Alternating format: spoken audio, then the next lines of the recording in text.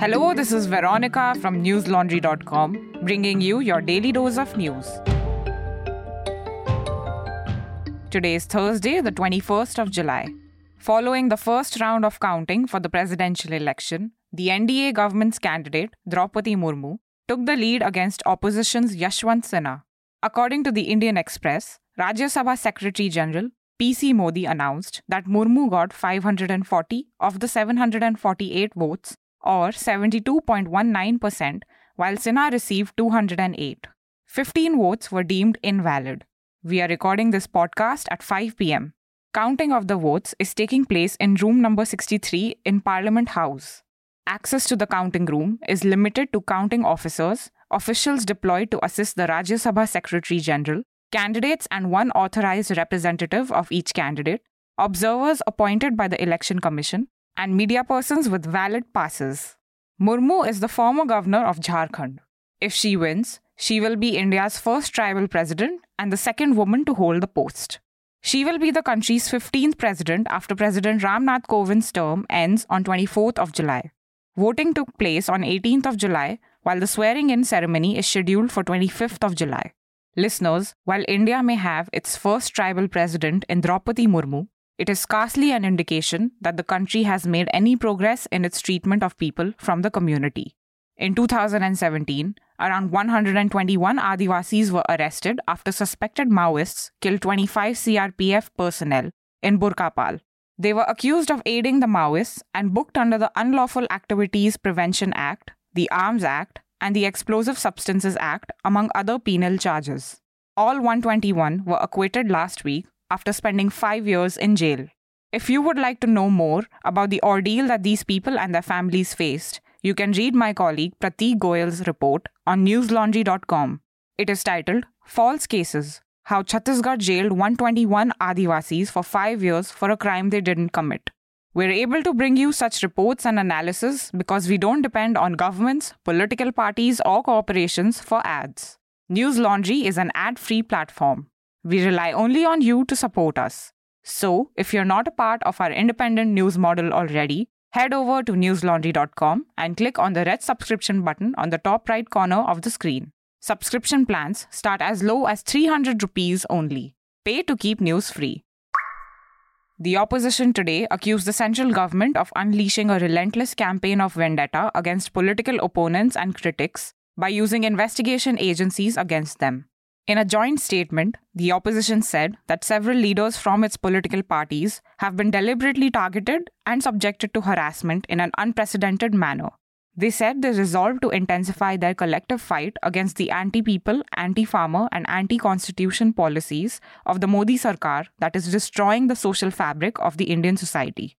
According to the Hindustan Times, the statement was signed by the floor leaders of Communist Party of India Marxist, Communist Party of India, Indian Union Muslim League, DMK, Telangana Rashtra Samiti, Nationalist Congress Party, Shiv Sena, and Rashtriya Janata Dal, among others.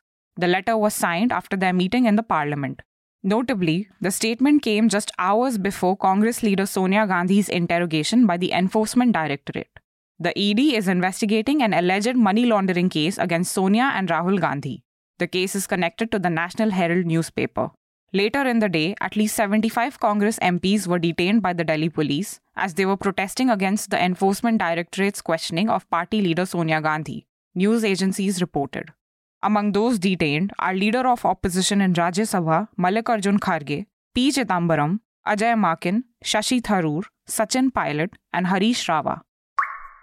The Supreme Court today denied the plea of a father who was seeking to include a doctor of his choice in the team of experts conducting a fresh post-mortem on the body of his daughter.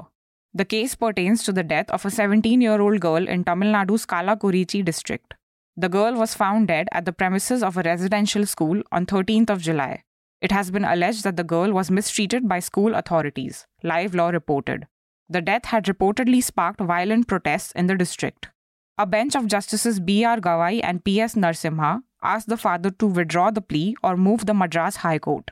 The Madras High Court had allowed a second autopsy after hearing a plea filed by the father who suspects foul play.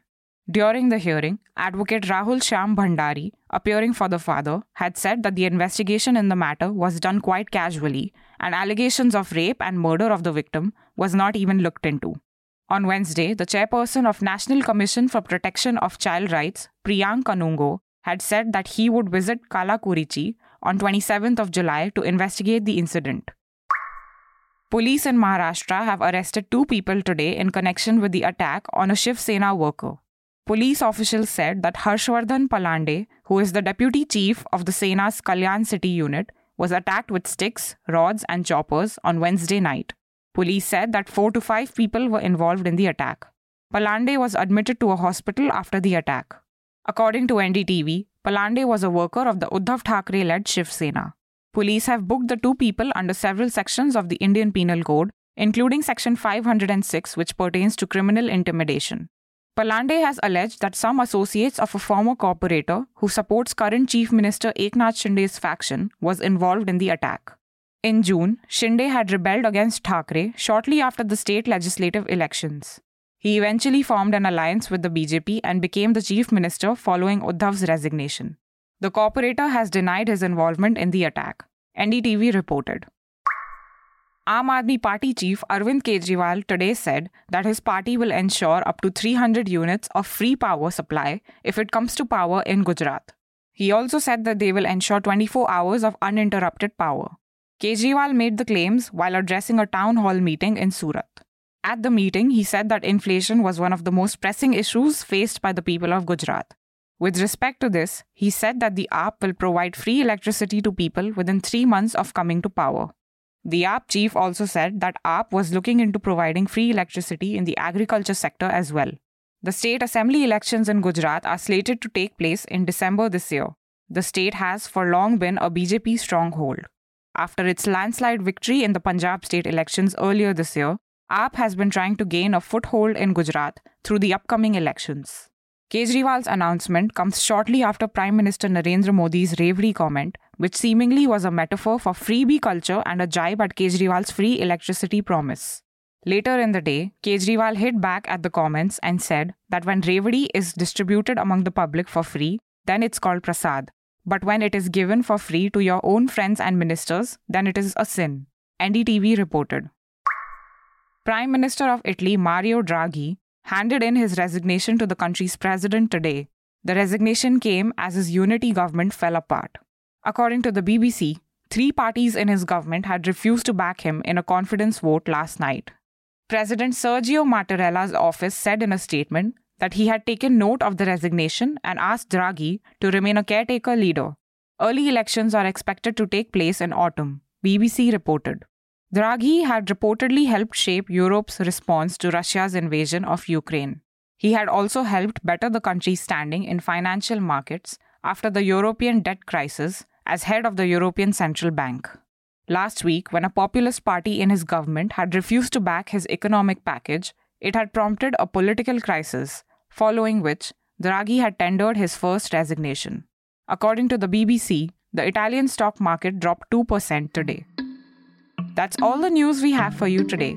Have a great day or a good night depending on where you're listening from. See you tomorrow.